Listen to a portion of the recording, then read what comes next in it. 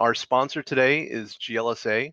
For those non-members who may be dropping in on the call today, welcome. And GLSA is Group Legal Services Association. It's an affiliate of the American Bar Association. It's a professional membership group representing the legal services plan industry and provider attorneys. And joining GLSA is just a good way for solos and small firms to increase their business. And check it out at glsaonline.org. My name is Tom Martin. I'll be your host today. Our teleconference today is The Promise and Peril of Blockchain and ICOs with Amy Wan. So I'm very excited to introduce you to today's guest, Amy Wan, who is a California lawyer and the founder and chief legal hacker at Bootstrap Legal. She's previously a partner at Crowdfunding Lawyers. She's general counsel at Patch of Land, named to the ABA's top 10 women to watch in legal tech, co-founder of Legal Hackers Los Angeles Meetup Group. She studied at the London School of Economics and the University of Southern California. I'm just exhausted reading all of that, Amy. If you could tell us a little bit about you and what you do.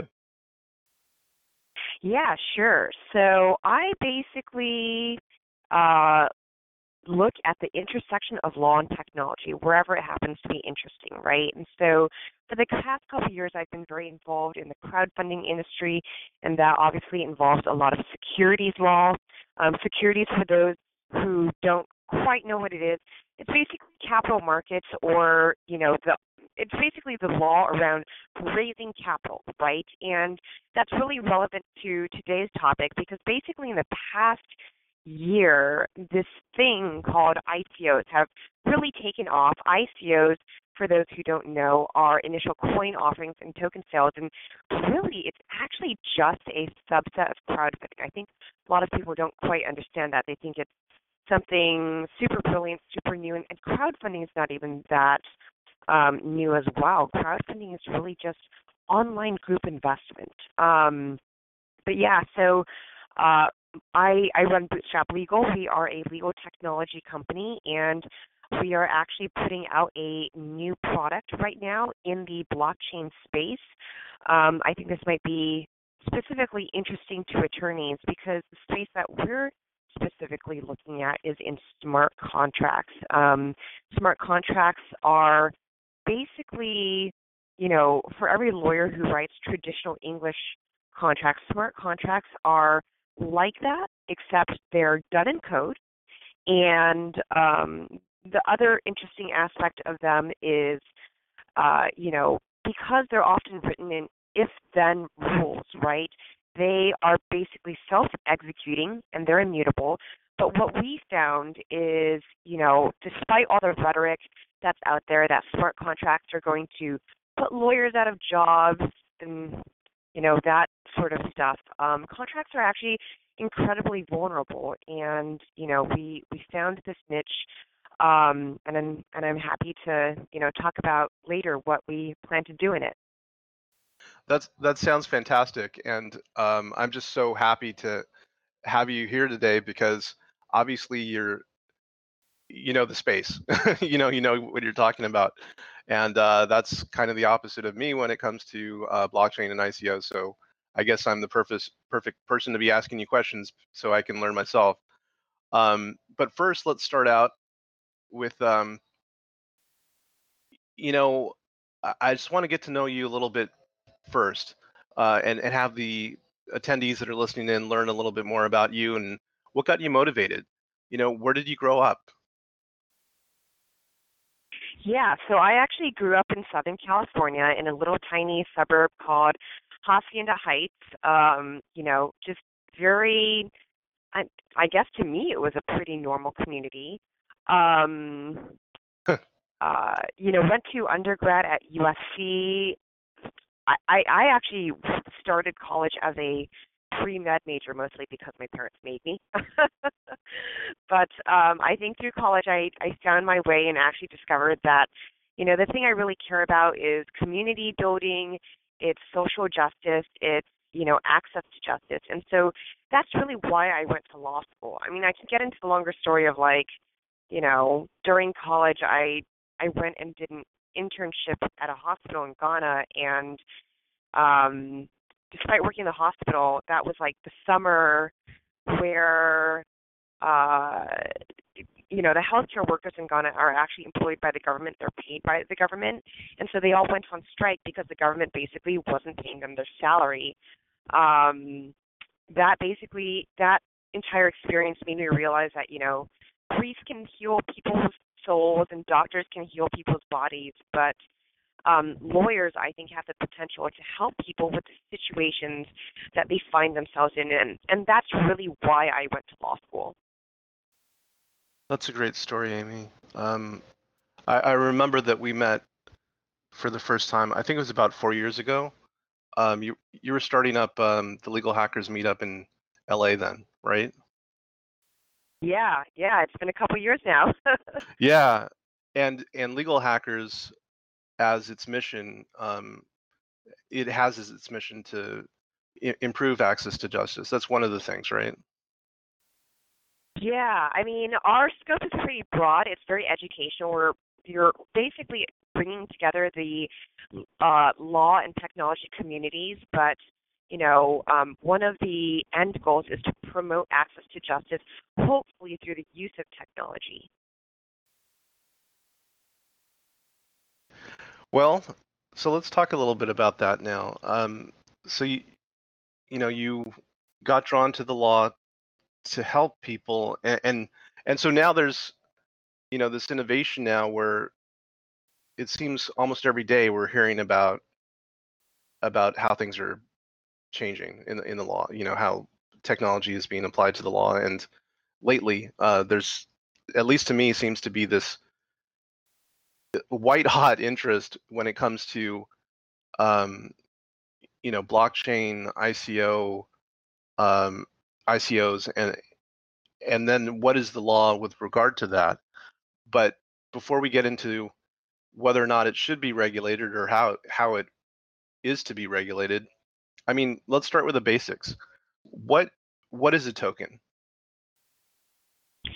That's an interesting question, and I think to properly answer it, I think one has to distinguish between a token and a coin, right? So I think a lot of people by this point have heard of cryptocurrency, and those are what I consider coins. They might increase in value, but they're almost like digital gold. And the most popular ones, of course, start with Bitcoin. Now we've got Litecoin and Ethereum. Uh, and those are really they're almost more so like methods of payment, right? Whereas tokens, I think, are something a little bit different. So tokens can honestly they can really be anything. Mhm. I've seen tokens that represent interest in funds. There are tokens, we call them utility tokens, that provide some sort of credit for a product or a service. And then of course there are tokens that do a whole wide range of other things. You can have tokens that basically represent a membership interest in a network, or some sort of buy into some sort of decentralized network. So right now tokens can be anything, but I think the best way for attorneys to think about them is don't think so much about the technology. Think about what is the function of the token, right? Because every token really actually kind of does something different, and it's really up to the imagination of the founders. I think maybe in a couple years, we'll start to see more categories of tokens, right? And so we don't have to sit here rubbing our foreheads all confused about, like, well, what does this token do? What does that token do? There's going to be utility tokens. There's going to be membership tokens. There's going to be equity tokens.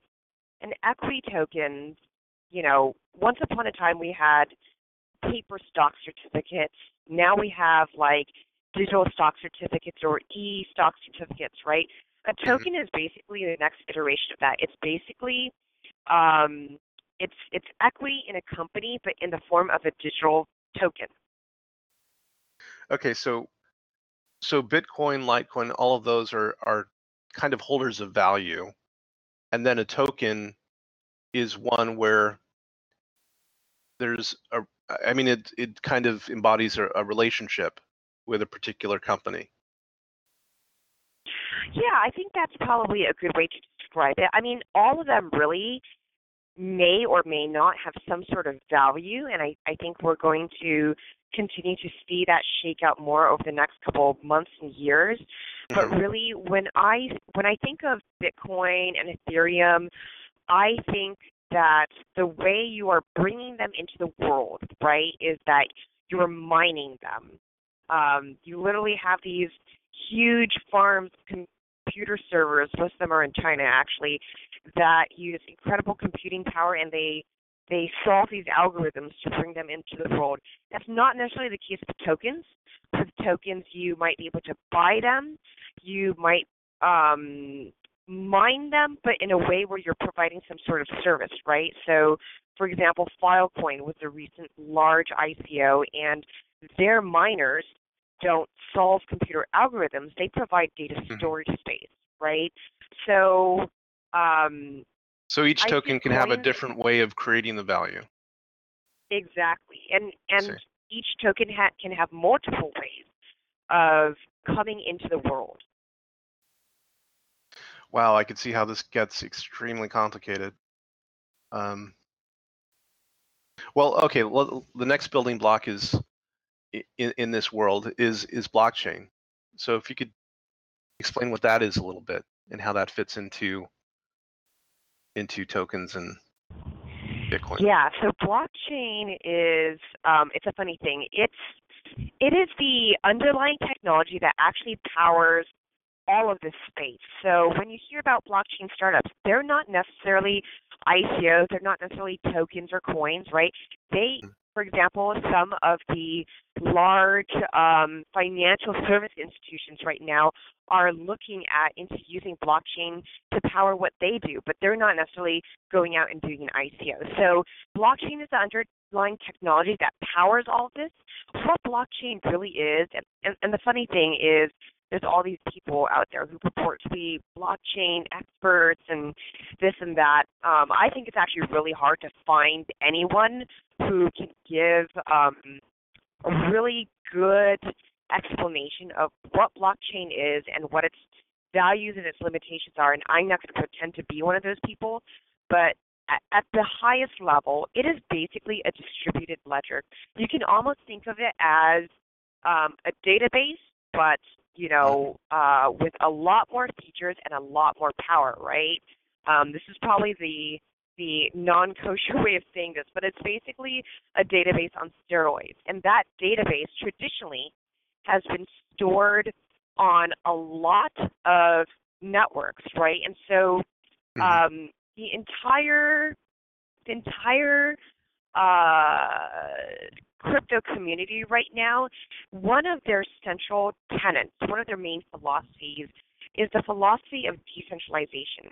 So what that really means is, we're not dealing with any central party, any central government, any central company, right? We are really counting on the community to build and create our community.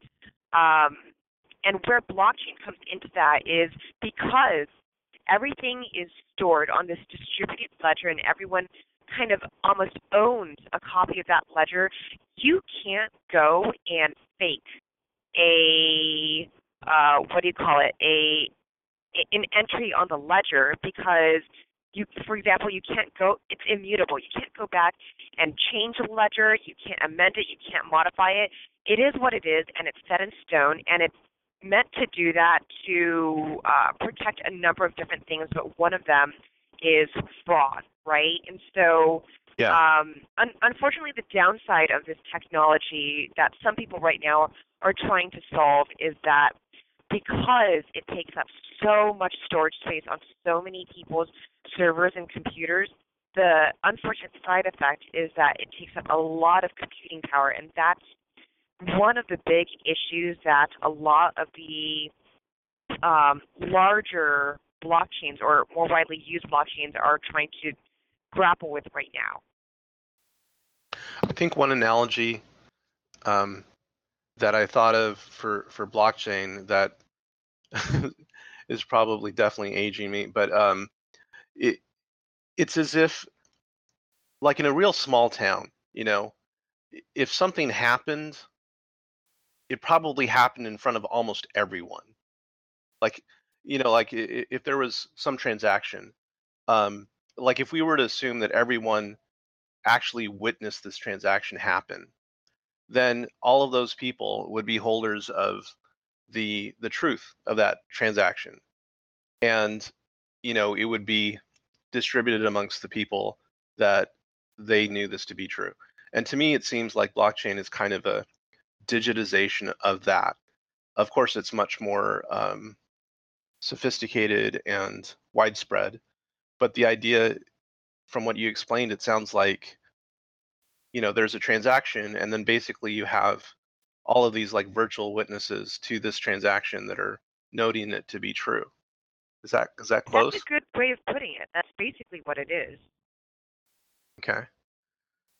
So okay, so we have Bitcoin, we have and others like it. We have tokens that individual companies are issuing. We have blockchain, and then cryptocurrency. Is that like what Bitcoin is and Litecoin, or does it mean something else? Yeah, I mean, essentially, cryptocurrency, I think now is maybe a slightly older term. It's what we were calling these things back in like, I don't know, 2012, 2013, when we were trying to give it a formal definition. So people were calling them cryptocurrency or virtual currency, right? But essentially, it's kind of all the same thing. Okay.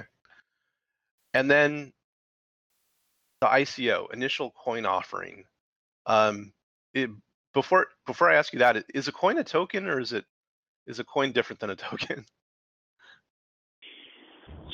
I think this is basically where you start getting really deep into semantics, and I think a lot of different people have different opinions, right?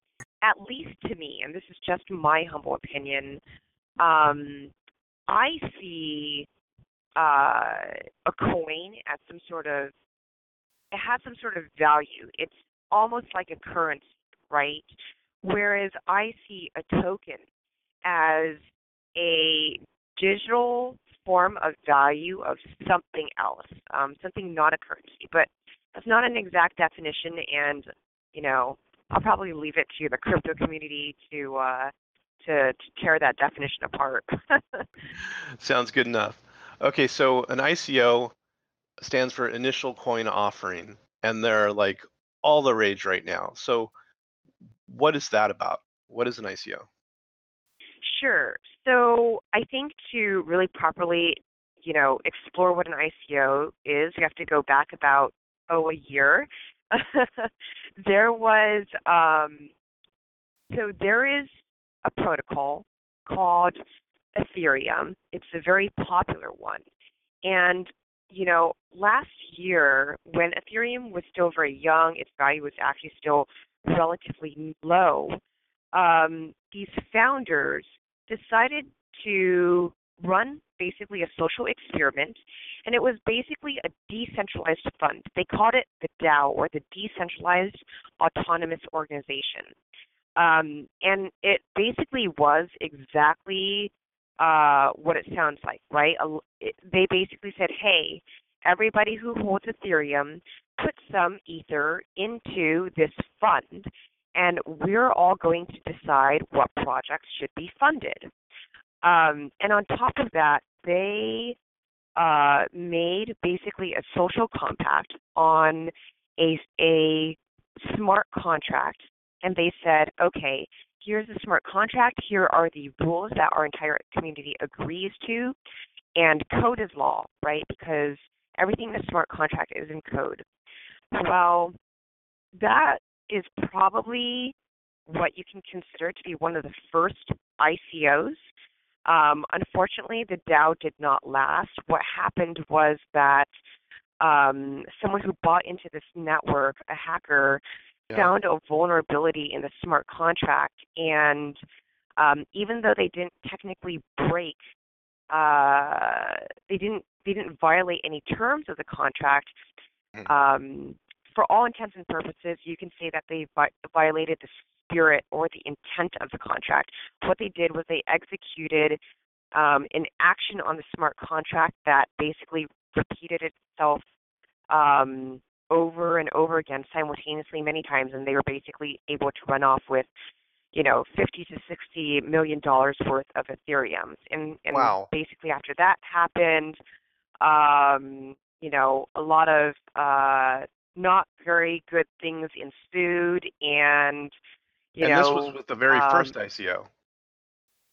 yeah, you could probably consider the DAO one of the first ICOs, although people were predicting the rise of ICOs as far as, like I saw one blog where Naval from AngelList was predicting them maybe 3 or 4 years ago. Mhm.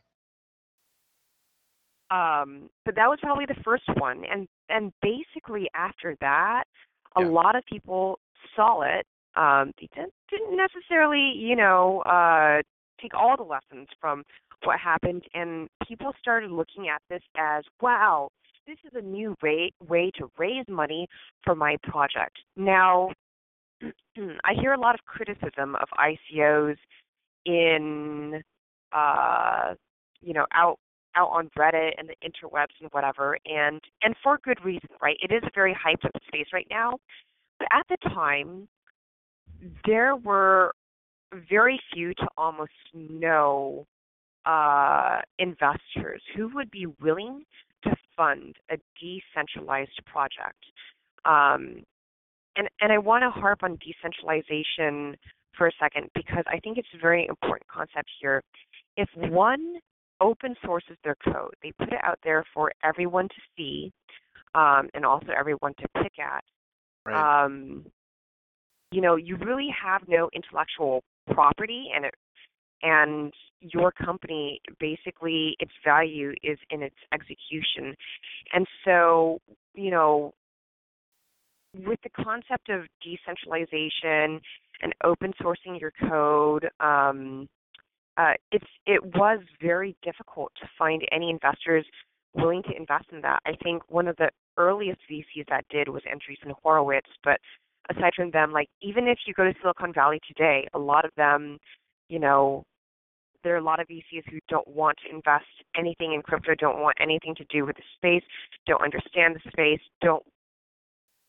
can't really justify to their investors investing in a decentralized open source project, right? And so suddenly this became a very appealing way for all these people with all these decentralized project ideas to go and fund their decentralized projects.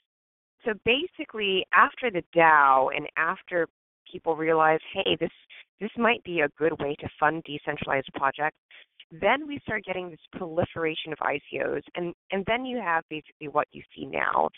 And the way I would describe the space now, and maybe this makes me sound a little bit cynical, is that, for a while, especially probably over the spring and summer, people were saying, hey, wow, this is awesome. It's this brand new way of raising money, and it's unregulated, which was actually untrue. Right.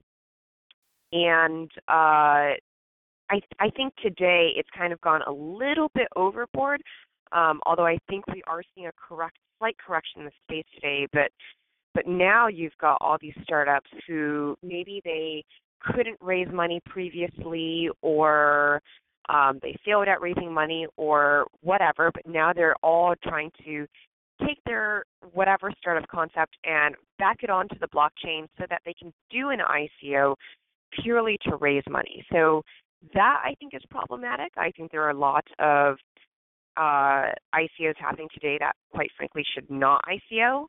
But that's my personal opinion. But I think a lot of people also agree with me. Yeah. I mean, right now there's all of these ICOs that it sounds like everyone's banging on the door with a white paper trying to get um, I guess the credibility that they need with associated experts so that they can launch an ICO. So what is this about? Like the mechanics of that? Like, why do people need a white paper? Who are they trying to get to help them? Like, what is this? this process that's going on right now. That's funny. So one doesn't actually need a white paper. The reason why um, white papers exist is because if you go back to the very, very beginning, right, Mhm. when Satoshi Nakamoto, the anonymous Bitcoin founder, introduced Bitcoin into the world, uh, described what Bitcoin was all about. Um, and many folks who have followed in the footsteps in the crypto community over the past several years, every time they put out a project, they also put out a white paper. I think now we've Mhm. gotten kind of to the white paper extreme. I mean, there is a reason why VCs ask for pitch decks and not white papers, right? Because no one wants to sit there reading white papers all day long. They would rather, quickly glance through a very short visual pitch deck to get the gist. And I've been flying up and down from Silicon Valley the past couple months, and the stuff I hear about white papers is a lot of it is nonsense, right? There are literally developers walking around saying, "Oh, make your white paper as long as possible. Put a lot of graphics in it. Put a lot of algorithms in it to make it sound as not understandable as possible. Make it sound like it's really complex and you're really smart. So maybe they won't get it and they Right. think you're a lot smarter and they'll invest in you." So Right. So that's they'll what I'm just starting to nod see and hand happen you the right money. now. Yeah, yeah, and that's unfortunate. The legal community is also guilty of overwriting and writing things in a way that is overly complex. It's very hard for lay people to understand, and I think now the crypto community might be guilty of that as well. I don't think white papers should be too long, right? And I also think that they should be written to explain to a non-technical audience exactly what they're doing. So that's my personal opinion, but hey, it's just me. Well, okay, so we've talked about these building blocks of what's going on, and you'd mentioned smart contracts, and how does that fit into this as well? So smart contracts are a very interesting concept. They are basically, like I said earlier, um, you know, they're basically in agreement with an execution mechanism, right? And that execution mechanism is written code. Now, one of the more popular smart contract platforms out there today is built on Ethereum. They are called Solidity smart contracts. But basically, smart contracts, is an offer, an acceptance. Hopefully, there is usually consideration. Um, the mind-bending part here is that when you enter into a smart contract, you might not even know who you're contracting with. A lot of this is done pseudonymously, so that obviously presents some interesting logistical issues in the twist. Um, but when my co-founder and I were looking at smart contracts, we basically realized, hey, there's a lot of vulnerabilities here, right? As we were monitoring what was happening with the DAO, which lost, $50, $60 million, and then Right. the first Parity wallet hack, which is a multi-signature wallet, which is written on a smart contract.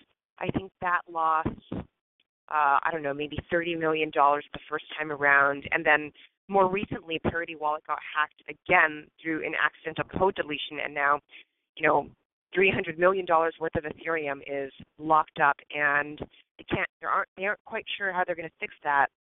To me and my co-founder, this presented a huge problem, right? The best lawyer in Yeah, the world I would cannot say so. sit there. The best lawyer in the world can't sit there and promise you that they're going to write a perfect disputeless traditional contract. And I don't think that the best coder in the world can sit there and promise you that they can write perfect errorless disputeless smart contracts. Smart contracts have their place where they become very useful. I think they're mostly useful for small financial microtransactions. Um, but that's not what developers are doing today. I mean, there's literally a developer out there I've seen who is taking Series A financing documents and putting them into a smart contract, which I think raises all sorts of red flags, right? Because there's a concept called wet code and dry code. Dry code is basically objective triggers, right? Like once, I don't know, Bitcoin reaches 10,000, sell, half of my portfolio. And then there's wet code, which might be more subjective, right? And this is where we get into the legal realm. People might put into their contract, reasonable or words like substantial, things that do not have an objective trigger. And so that Right. leaves things open for interpretation. So in terms of smart contracts, you've got a lot of things going on here. You've got possible coding errors. You've got vulnerabilities. So for example, hacks against the spirit of a contract, like I mentioned earlier, or the intent of a contract. And then, of course, as we've seen with, maybe the past 10, 20 years of LegalZoom or, regular templated documents, people might pull a template smart contract off the shelf without really actually understanding or knowing what it says. And then, of course, human beings are infinitely creative. They will find a way to do whatever they want, and at the same time, situations change and people need flexibility. So I at the end of the day, I truly believe that people still want and need to amend, modify, or terminate their smart contracts. So, given all of these unresolved issues, what we're doing today is we are basically building a legal layer on top of the entire crypto space. So, what that means is we're building an SDK. You can think of it as one line of code, almost analogous to an arbitration clause, for example, that you would put in a traditional English contract. You put that one line of code into your smart contract, and to the extent a dispute ever arises or something's going wrong, you can trigger that one line of code. It freezes execution of a smart contract because remember, these are self-executing mechanisms. The entire thing gets kicked over to a dispute resolution marketplace because I don't believe that dispute resolution is a one-size-fits-all thing. And then for a lot of logistical and cultural reasons, the entire thing sits on top of a borderless digital jurisdiction because even if you are able to get across a lot of the logistical hurdles, like actually knowing who the other contracting party is, because if you don't know, you can't serve a complaint to the opposing party. You can't really even sue them in court. Even if you can get across those logistical hurdles, have fun talking to your counsel, a judge, and a jury, all of whom think that anything Bitcoin related, is inherently illegal and fraudulent. Have fun explaining your smart contract to them. Oh, by the way, they can't read it because it's in code, so you'll have to call an expert witness to interpret what the smart contract says, because less than 1% of the population can actually read code. So essentially Right. what we're trying to create is a friendly, private jurisdiction for the crypto community, by the crypto community, for them to be able to resolve disputes, because I believe that smart contract adoption cannot take off unless and until you achieve transactional confidence. Because otherwise, every time you enter into one of these smart contracts, it's essentially like you're playing roulette, right? You don't know what the outcome is that you're going to get.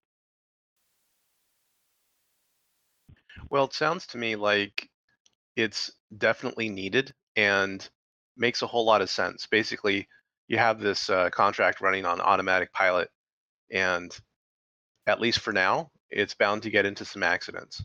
So why not have some human intervention there to help out when needed? It's only on the basis of when there's some wall uh, that they come to where you need to jump in and help out, right?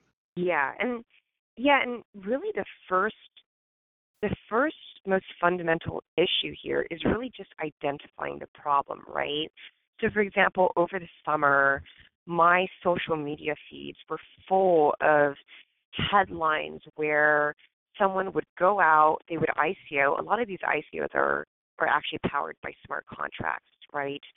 And in the first 15, 20 minutes of their ICO, a lot of them would get hacked for $2 or $3 million. And they would have to sit there and they would shrug their shoulders and be like, oops, oh well, like there's nothing we can really do about it. And that doesn't work. That doesn't happen in the real world, right? You can't just sit there and be like, oh, sorry guys, I lost $2 million of the money you gave me. In the real world, that ends up in lawsuits.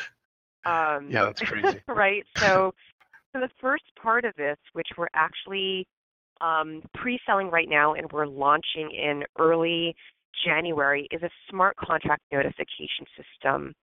And that basically allows for smart contract users to be able to even monitor what is going on with their smart contract, because it's actually not easy to do that today. So basically the same way that banks, credit cards, and credit reporting companies might text or email you about unusual activity on your account, we will text or email a smart contract user and let them know about what's happening on their smart contract, i.e., if someone is draining funds from their smart contract. So at least they have a chance to run to their computer and stop it before the hacker gets too far. Right. All right. Well, we've covered definitely a lot of ground here, and I know that the people that are listening in and that will be listening in to the recorded version of this in the future would definitely like to know what resources they could turn to to learn more about this and get further in-depth knowledge about blockchain, ICOs, smart contracts. What are some good recommendations for them? Yeah, so there's a lot to read. It really depends on what area they want to learn more about. There's Mhm. a lot of great blogs out there. For example, I blog on Crowdfund Insider. There's also Cointelegraph.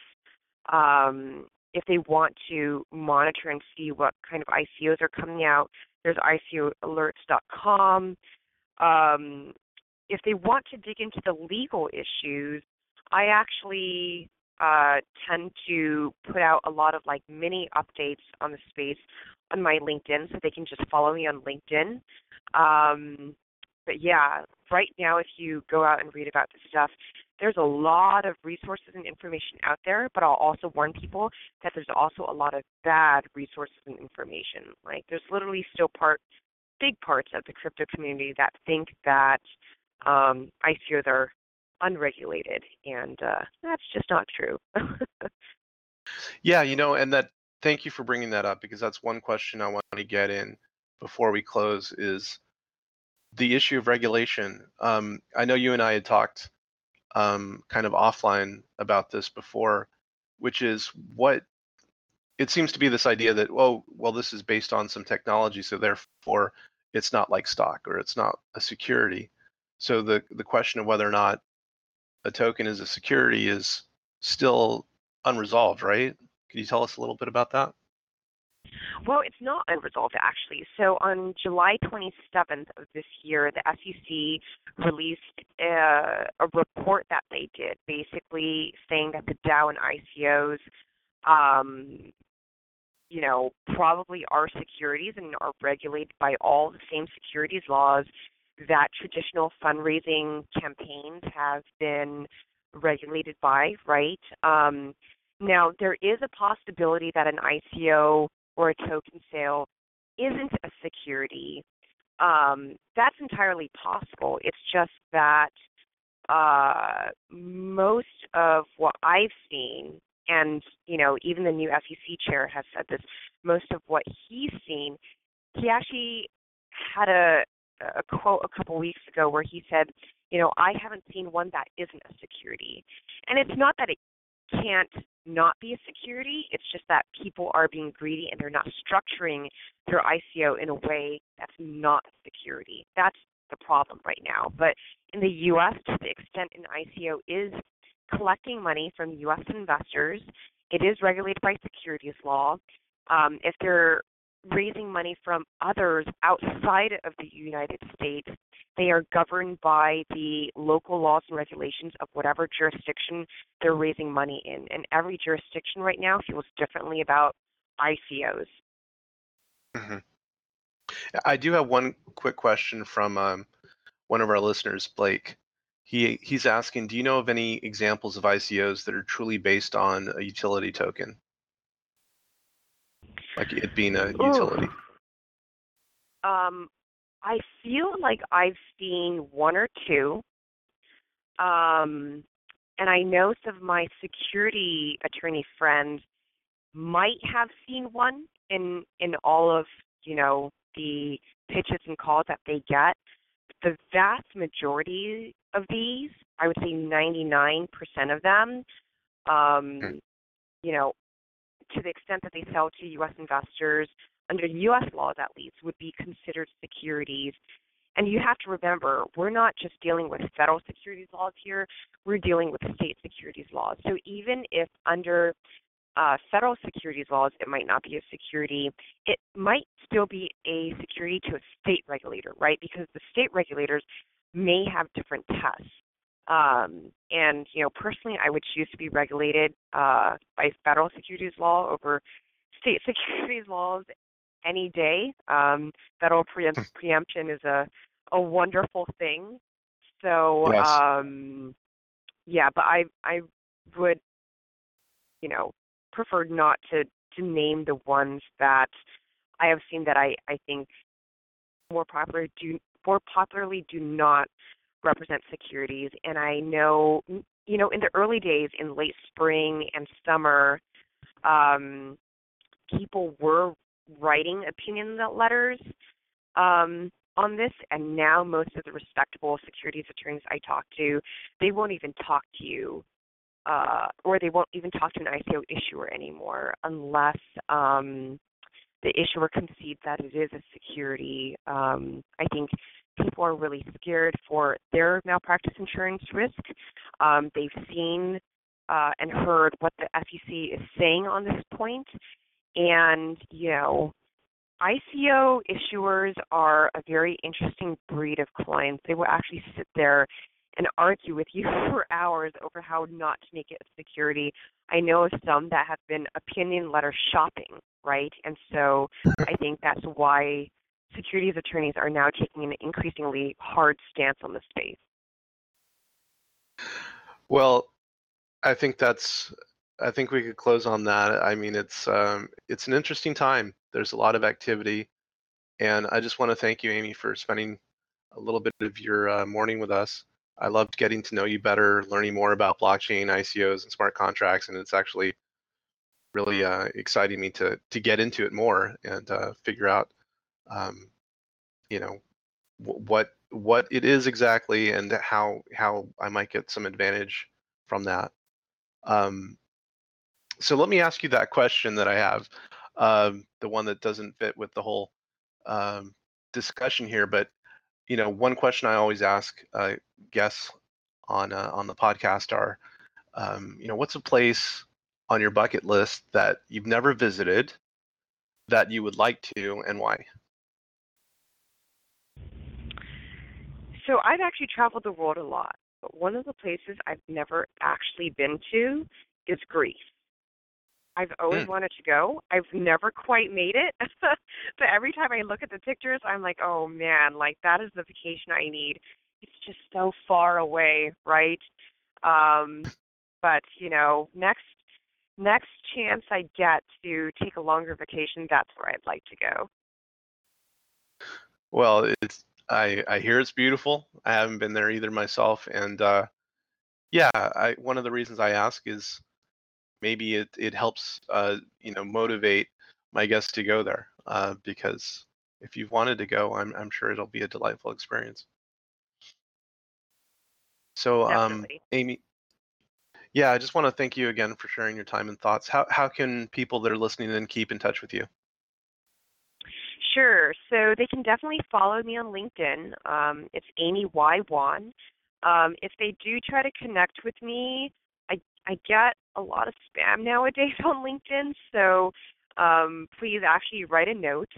And I'm also on all, social media, so Facebook, all of that sort of stuff. And then my company, Bootstrap Legal, we're also on LinkedIn, Instagram, Facebook, Twitter, all that kind of stuff. So they can find me there. Fantastic. Well, thank you, Amy, for being my guest today. Thank you all for attending our teleconference, The Promise and Peril of Blockchain and ICOs with Amy Wan. Again, my name is Tom Martin. I want to thank GLSA for sponsoring. Remember, joining GLSA is just a good way for solos and small firms to increase their business.